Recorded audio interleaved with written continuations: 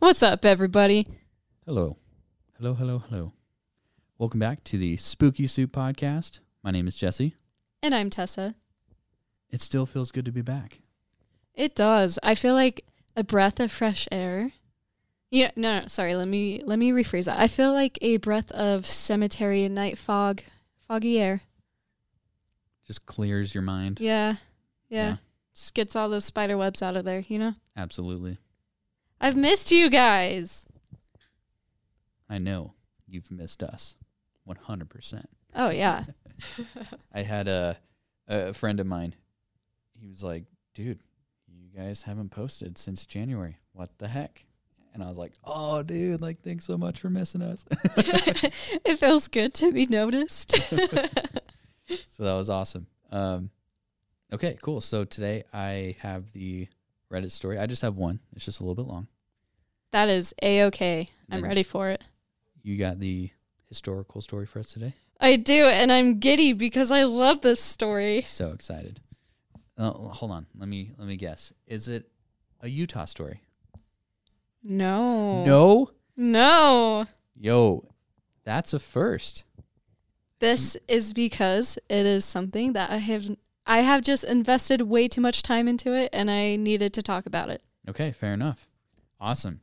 Well, I'm glad that you're spreading your wings, man. Oh, I'm going to quickly return to Utah soon. There's just too much here, you know? You got to cover it all. Okay, going for a short vacay. Okay. Yeah, a little detour. Sure. Okay, well, before we get started, just wanted to let everyone know that we started a TikTok recently, and on that, I wanted a platform for us to be able to share, like, shorter stories, stuff that we usually don't share on the podcast, like creepy pictures and stuff like that, all things spooky. You can check us out there, spooky.soup.podcast. I'm hoping I can update that username in the future if they'll let me. Also, real quick, any images that we post that relate to our stories, we will post those on our Instagram, so you can see them there. Also, if you want to send in your scary story, please do. You can email those to us at spookysouppodcast801@gmail.com, or you can DM those to us on our Instagram, Spooky Soup Podcast. Okay, you ready? I'm so ready. Okay, so this story is called A Bookshop, and it's posted by Reddit user u/extinctionburst14. That's it. Okay. All right. The wind kicked up leaves and small stones, blowing them aggressively across the sidewalk. Jared watched each one, stomping leaves with his steps as he made his way across town. He was headed to a bookstore he had seen on a brief foray from his new home. It was time to clear his mind in an attempt to find peace during the recent changes in his life. A cold fall day seemed like the ideal time for him to explore this new shop only a few blocks from his studio apartment. Studio was a generous term. The apartment was previously a garage that his landlord was now renovating into a livable space. The bathroom was being put in this morning, waking Jared up at the ripe hour of 6 a.m. Spending his time on a futon all day with the power tools running and a constant procession of construction workers sounded far less appealing than going for a walk in the cold. And so, Jared found himself exploring a new place in a new town with his new life for the first time since arriving. The bookstore stood 2 stories, with the second jutting a few feet above the neighboring buildings with the same number of floors. It was old, with the buildings around it much newer and made of finer materials. The surrounding buildings made this shop seem out of place and time. Jared could relate to that. The bay windows were both completely glass with the name adhered to each in an old font, a bookshop. The letters were chipped in certain spots, likely the result of aging and general neglect. Jared took 2 more steps to the front door, dreading the bell that would alert the clerk behind the counter of his presence as he entered. The bell rang to his dismay, and he locked eyes with a woman behind the counter. She looked as old as the building itself, smiling faintly in his direction before resuming the reading she had been busy with when he walked in. Good. This was the kind of attention Jared was used to and wanted while he searched for a story to hold his interest for the next few hours before he could return to his apartment. The first floor was what he expected. The bestsellers and the stories adapted into movies to get the attention of casual readers. Each one could keep his attention for a time, but he knew there would be more days of leaving his apartment for the day while his unit was being finished. Jared felt pulled to the second floor, finding stairs with a creaky landing halfway up before turning 90 degrees to ascending further. Each stair moaned under his weight, and he cringed as the next stair seemed louder than the last. He could feel the old woman's eyes follow her only customer as he moved out of sight. Jared wondered, while he took his first steps on a dusty wood floor, how many people actually stayed long enough to explore the second floor to the shop. The air seemed stale here, and Jared felt as if every movement would kick up a small cloud of dust to obscure his vision and block his windpipe. He moved slowly to keep the dust down as much as he could, which was almost impossible. The first shelf held books that all looked the same, as if they were volumes of an encyclopedia or history books. They were a faded black, and although they were different lengths, the titles were a faded gold he could make out through the dust. The titles were obscured by the dust, and he wasn't interested enough in reading an encyclopedia to bother cleaning it for inspection. The next shelf looked the same, and the one after that. Jared became curious why the entire floor would have either copies of the same book or volumes in a series. He wiped his finger across the spine of the nearest book, revealing an author's name in gold lettering stretching the entire spine. The book to its left was the same, other than a different author's name on that spine. 3 more books, 3 more authors, but still no titles. He pulled a story written by Teresa Palmer off the shelf and opened to the first page, and that reads, "A small child came into this world, a girl. Her parents gazed fondly upon her and named her Teresa, after her grandmother. A good name, after a good woman. Her birth certificate read Teresa May Wesley, but that name would not last forever. In time, after marriage, she will be known as Teresa Palmer." Jared stopped. Teresa Palmer must be the title, not the author. That must mean the others were also titled after the main character of their story. It was odd that each one had the same binding and font. He chose another, titled Eric Meyer, and opened to the middle of the story. Eric slowed to a stop, a few houses down the street from Jane's. He had told his friends earlier that day that tonight was the night. He couldn't wait to see her. His eyes lit up when he saw her, clumsily emerging from the bushes of the neighbor's yard. He had ideas of what she would be wearing in his head, but she was still more beautiful than any image he could have thought up. She got in the car, and he kissed her deeply. They stared into each other's eyes for a long moment. Eric started the car, and in a moment was out of sight. Jared stopped again. Eric started the car, and in the moment was out of sight?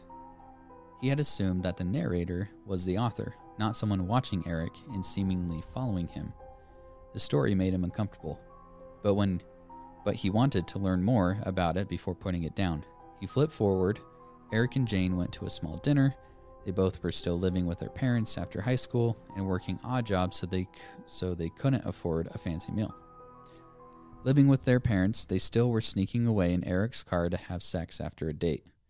There was so much detail about the evening, but there was no other reference to the author being in the book until the end of the night. And it continues to say, Eric and Jane were awkwardly putting their clothes back on in the back seat of his small Pontiac.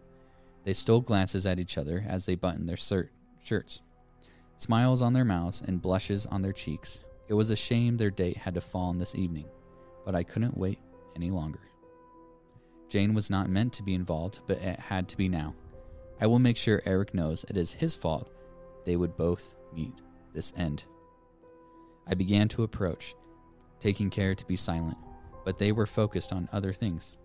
When I reached the side of the car, I saw Jane's eyes grow wide. Eric saw her and turned to see me.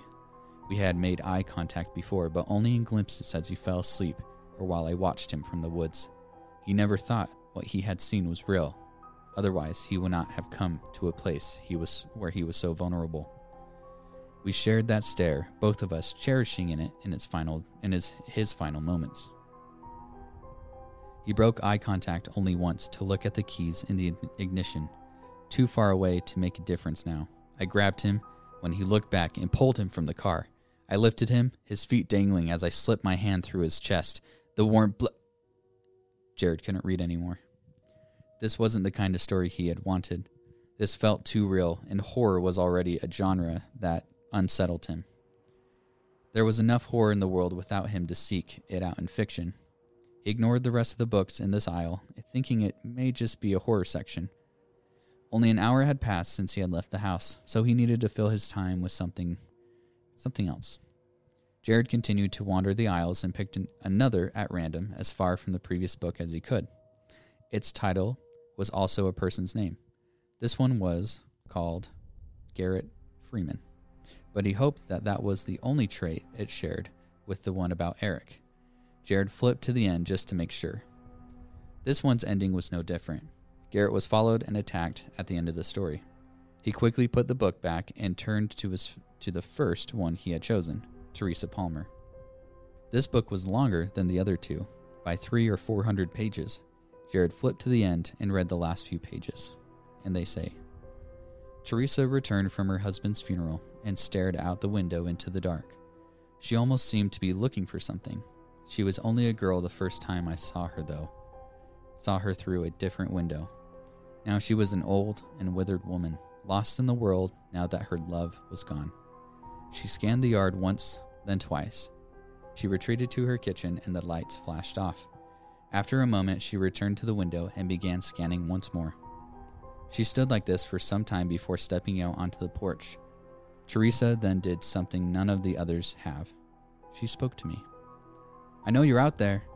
My imagination isn't good enough to make you up. Please, come out. I didn't know what else to do but obey her.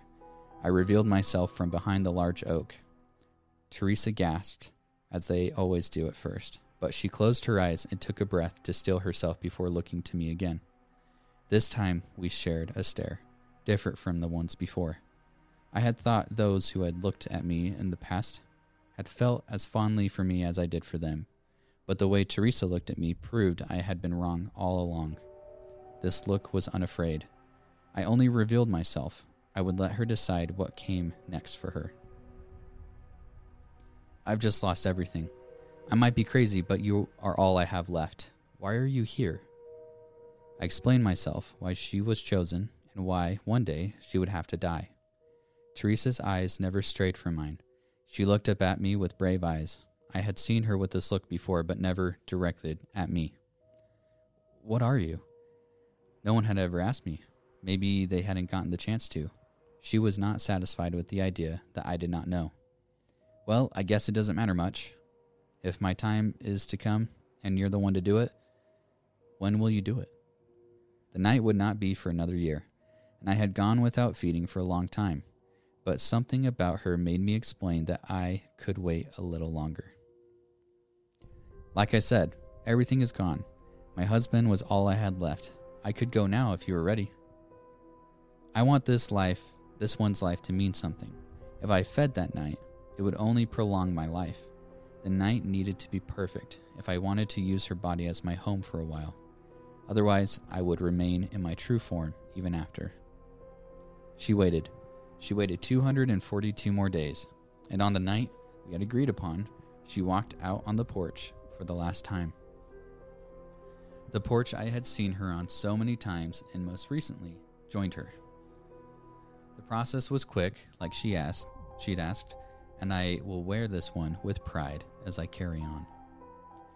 That was the end of the story. This one was different, but something was the same between the books he had read. In each one, something was following the title character for what seemed like years. Jared looked around the dust-covered stacks. Was each one of the stories as descriptive as the last? Did each one end the same? And what kind of motivation is there to keep these stories in a bookshop? Jared began to feel uneasy being alone in the store. The stories were making him feel like he was being watched, and he felt it was time to go. As he came to the top of the stairs, He was startled to find the woman from the front counter at the landing below staring right up at him. She floated him the same weak smile she had given him earlier. "Need any help finding anything?" she said in a small voice. "I'm just looking for now, but thank you." He wanted to leave. He didn't care how loud the power tools were or how uncomfortable his futon was. He wanted to be there now. "Those stories up there are really something, aren't they? I only skimmed a few, but I don't think they're much my speed." "Oh, well, I've been collecting those a long time. Long before you were born, I'd imagine." She let out a small laugh and glanced away. Something didn't seem right. Now that he was looking closer, the wrinkles and stretch on her skin began to look less natural than it had before. Were her eyes too deep set? Was her hairline just the smallest bit crooked? "Maybe I'll get a chance to come back and buy one next time I'm through." "Oh, sweetie, those aren't for sale. Customers actually aren't allowed on the second floor. It says on the sign right there." She pointed at a sign at the top of the landing that stated as much. Jared's stomach dropped. He had completely missed it when he climbed the stairs earlier. He had felt her eyes on him. Why hadn't she said anything? Did she want him to see? "I am so sorry, ma'am. I completely wasn't paying attention. I didn't take anything, I swear. If you'll just let me pass, I'll be out of your way." He felt trapped at the top of the stairs. The room seemed darker now, as if it were breathing down his neck. The old woman just continued to look at him. The stories were just fake, right? She stared for an eternity longer, or maybe just a moment. Then she smiled and walked back down the stairs. He was frozen there. He crept down the stairs, trying not to start running each time the loud creak resonated through the building. When he reached the landing, the old woman was back behind the counter. "Thank you. I'm really sorry I went upstairs. It won't happen again." "That's all right, son. I'm sure it won't. Those stories are hard to read twice," she grinned. Jared grabbed the nearest book on the discount rack and bought it with cash.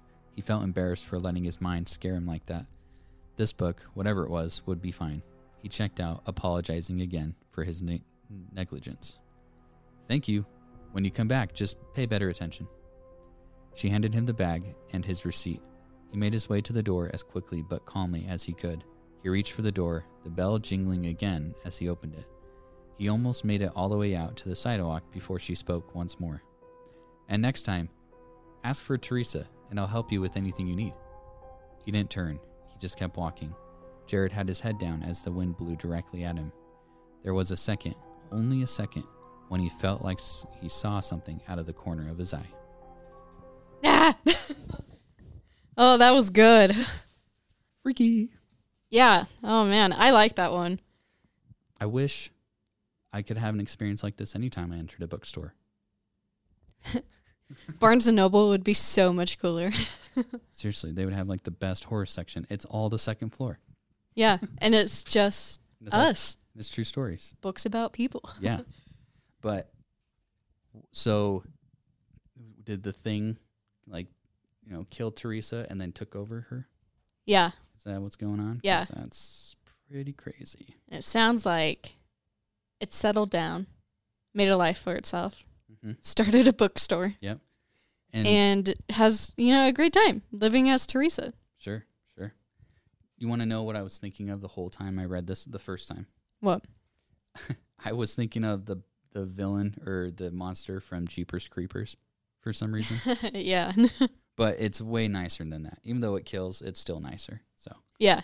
It just hangs out inside the shell of a human. Yeah. Okay. Well, hopefully I got y'all spooked for Tessa's very giddy story. Very excited. I know that I usually cover Utah-only stories, but today I'm taking y'all on a journey to the east, and then the west, and then the south. Okay. I don't know about you, but sometimes I get so into a true crime case that I just indulge in everything. I have to listen to everything, read everything, watch everything, just like hours and days worth of content so that I can learn absolutely everything about the case. And I kind of find myself drowning in the details here and there, but this is one of those cases to me. It has been on my mind for a very long time. Now, do you remember last week how I told you a story about a dentist in Colorado that killed his wife with cyanide. Cheers. So, cyanide comes in many forms. It can be gas, a liquid, or a solid powder. I think people greatly misunderstand cyanide. You often hear it referred to in spy movies or as a quick way to die.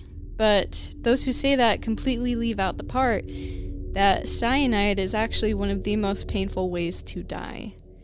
And let me say that again, it is one of the most excruciatingly painful, slow ways to die. And by slow, I mean because every second feels like an eternity when you've swallowed cyanide.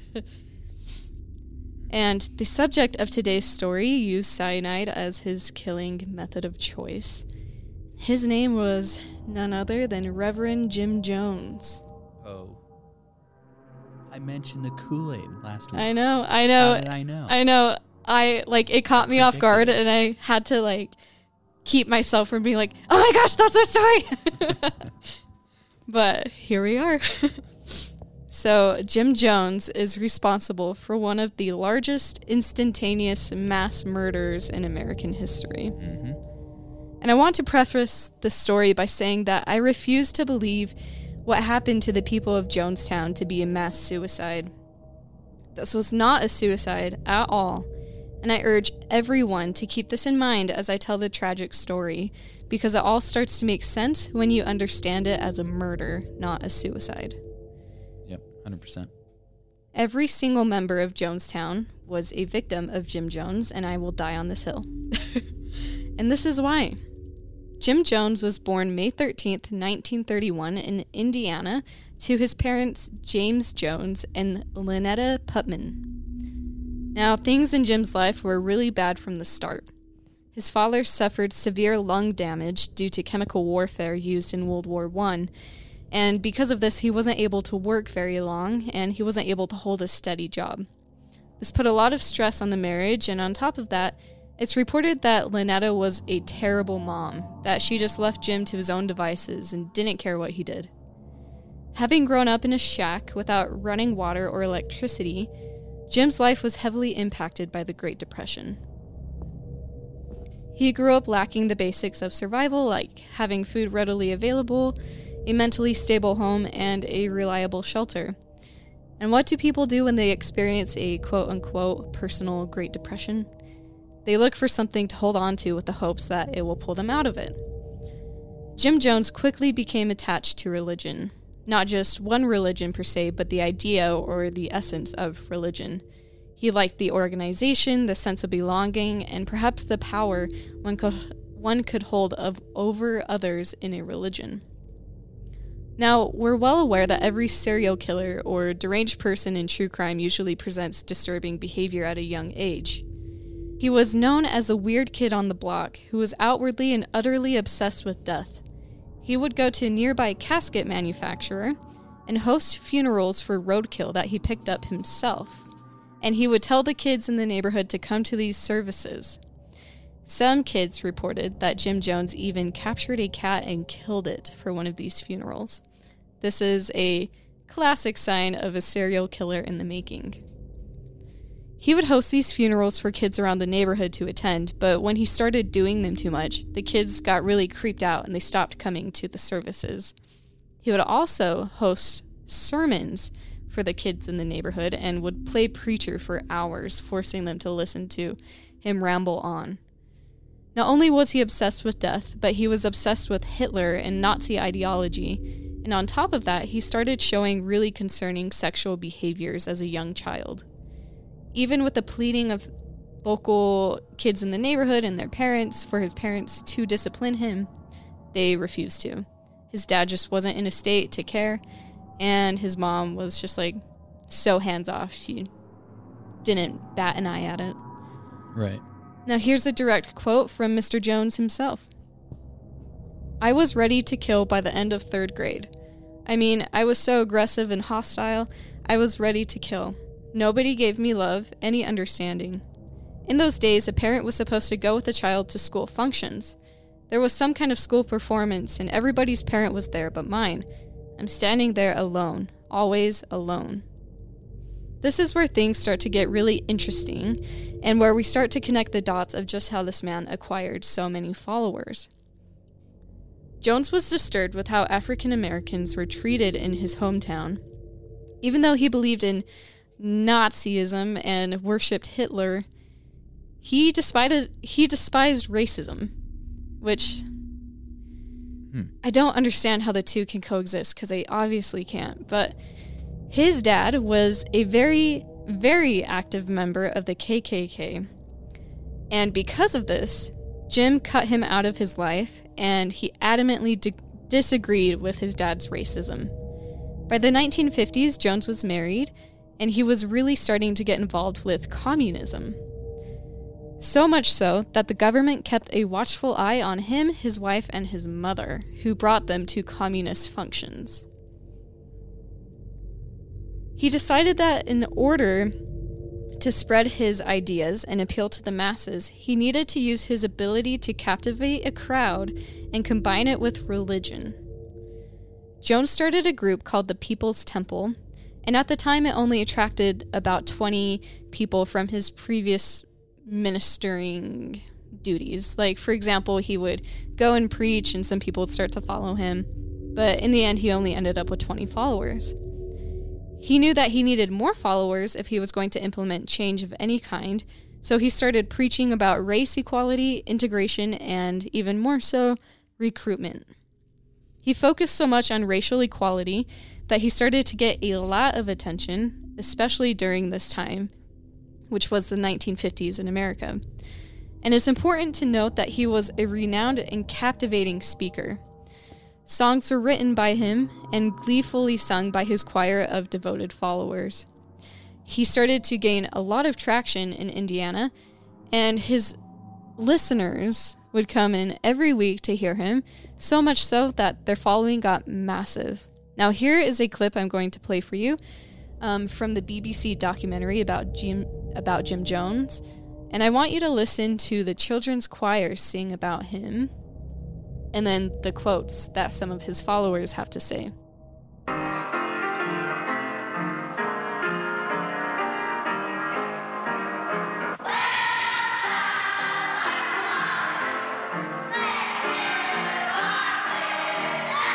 The first time I visited People's Temple, I drove at the urging of a friend and a co-worker to Redwood Valley. We all got suited down, neck tie and everything, and we were sharp. As soon as I walked in to the San Francisco Temple, I was home. It was an interracial group. The choir was interracial. And they used to sing this song, "Never heard a man speak like this man before. Never heard a man speak like this man before. All the days of my life, ever since I've been born, I never heard a man speak like this man before." So it's easy to say that his followers were starting to get a little brainwashed and a little obsessed with their leader.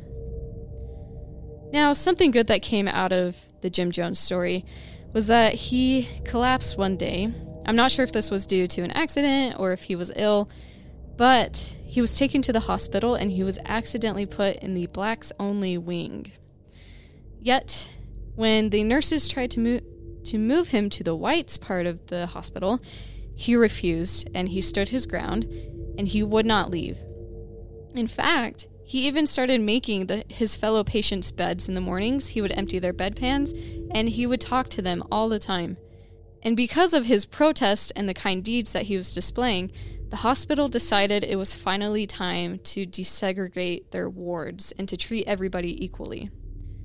This was massive for the time, and he did a lot more activism to desegregate the city, and in doing so, 1961 became his year.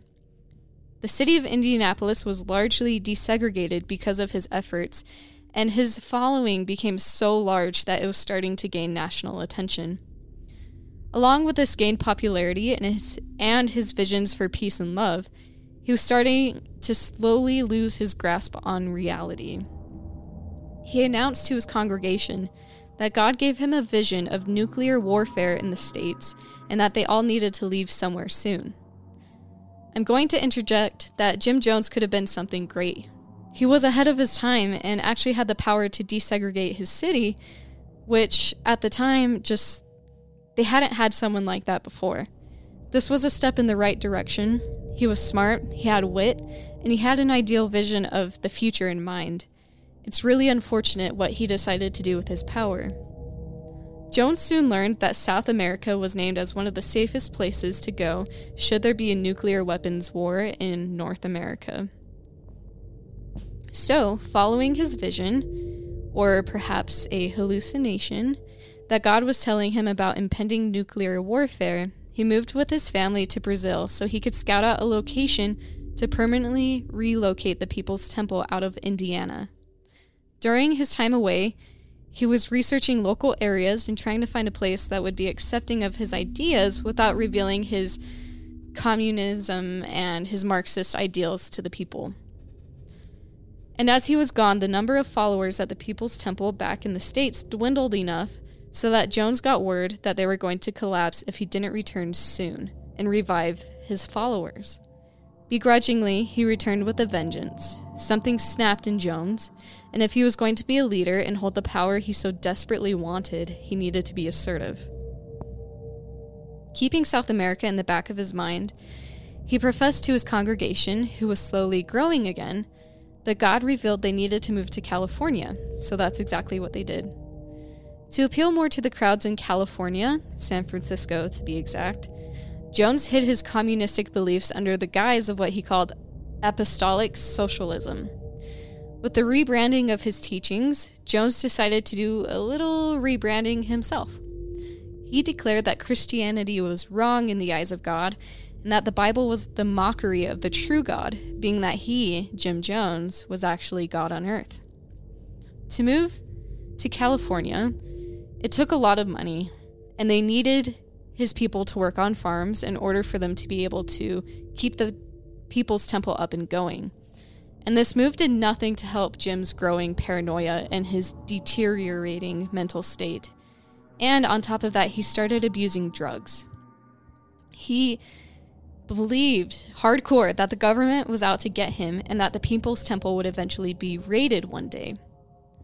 He demanded that his followers paid him all of their money, and like I said, he forced them to go work on these farms and establish them and sell the produce in order to make more money for the People's Temple. He started controlling all of their finances, too. This is another red flag of a cult leader, is when they start controlling your finances and how you spend or save your money, then it's probably time for you to question them. But unfortunately, the members of the People's Temple were already hooked on Jim Jones.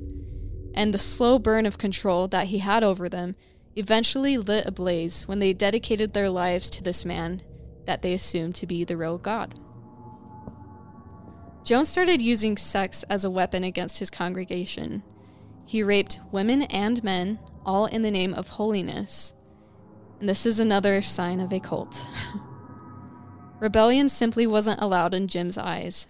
Those who rebelled were starved, forced to work really hard, and were even faced with massive public humiliation in front of the congregation, something we'll see a lot of later on in the story.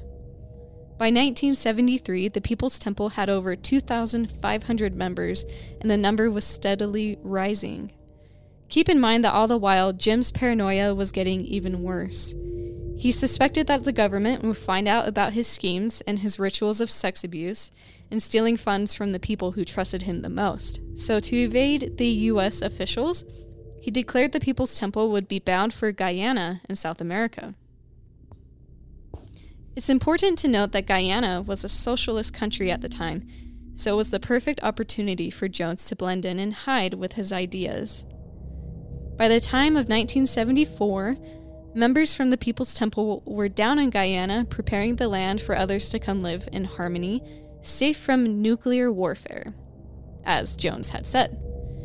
Jonestown was well underway, forests were being cleared, crops were being planted, shacks were being built, and at the center, a massive pavilion was being constructed where the members would frequently meet for sermons from their beloved God, Jim Jones.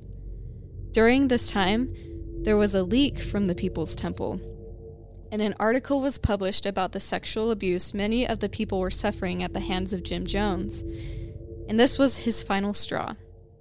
Jones promised his people that a socialist sanctuary was possible in Guyana, and he quickly moved them there.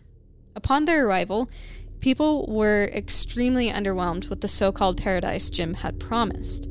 The bountiful crops, the lush greenery, and the easy living, while they were nowhere to be found. Once at the compound, life became excruciating for the people of Jonestown. They were forced to work extremely long hours under the Guyana sun, and there was little room for mistakes. They hardly had any sleep, and the food rations were dwindling.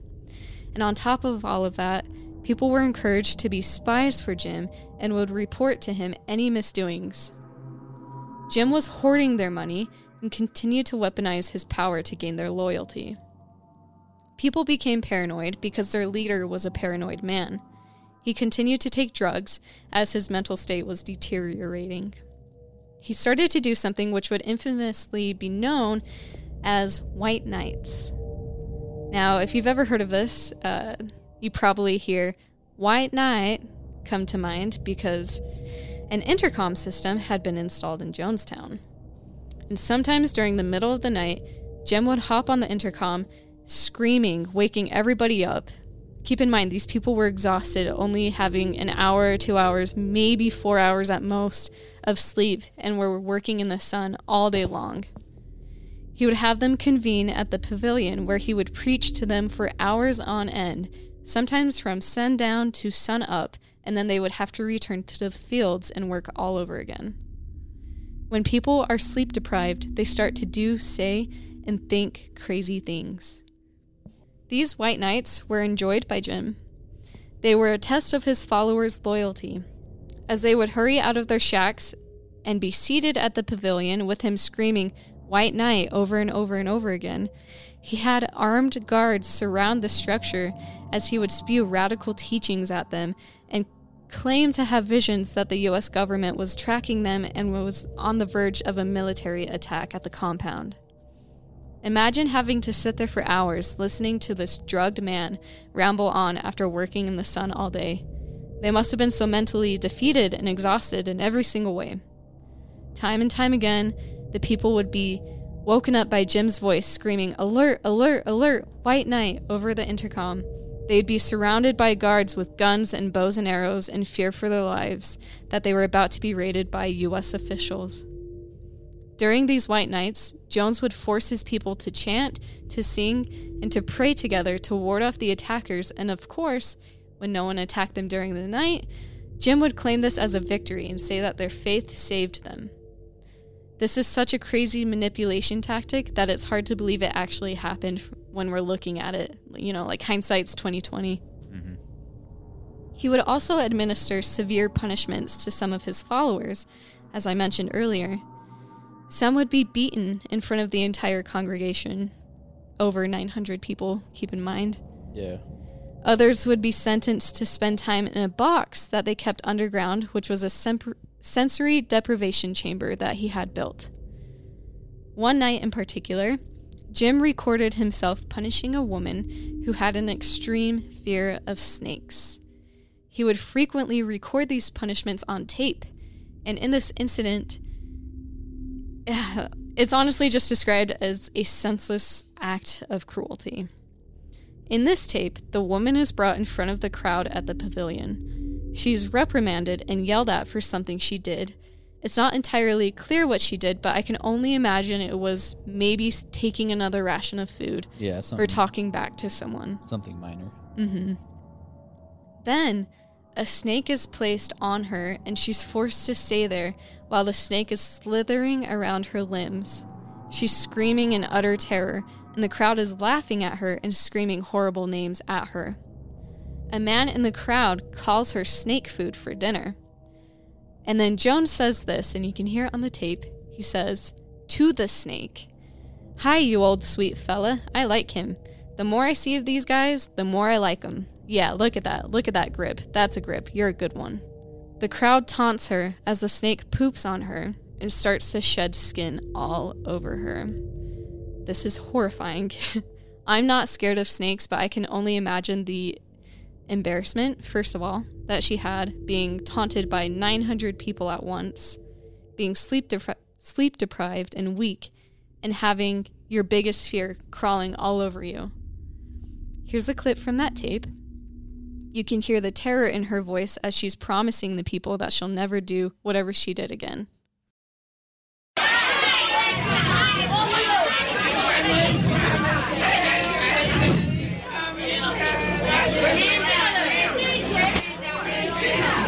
So this is the next. Turn around, look at the people. Turn around, look at the people. Talk to them. See if they want to get the snake off your back. I apologize. I never promised I wouldn't do it again. I never promised I wouldn't do it again. Please forgive me. Please forgive me. I won't do it again. This just goes to show how brainwashed they all were by Jim, because any normal person would hear her pleas and would rush to help her, right?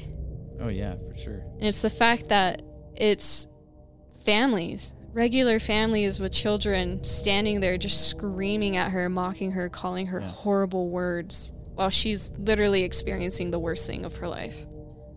And it sounded like she's just like crazy flustered. You could tell she's just bawling, and like you could just hear the mucus in her throat from all the crying. And exactly, like she can't think properly because she's in survival mode and she's doing whatever she can.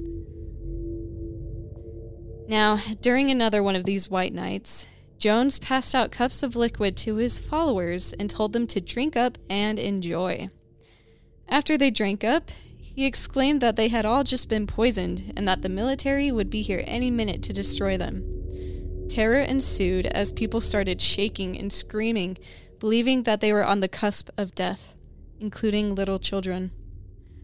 Now, this was a lie. It was all a test to see if his followers would drink the cup.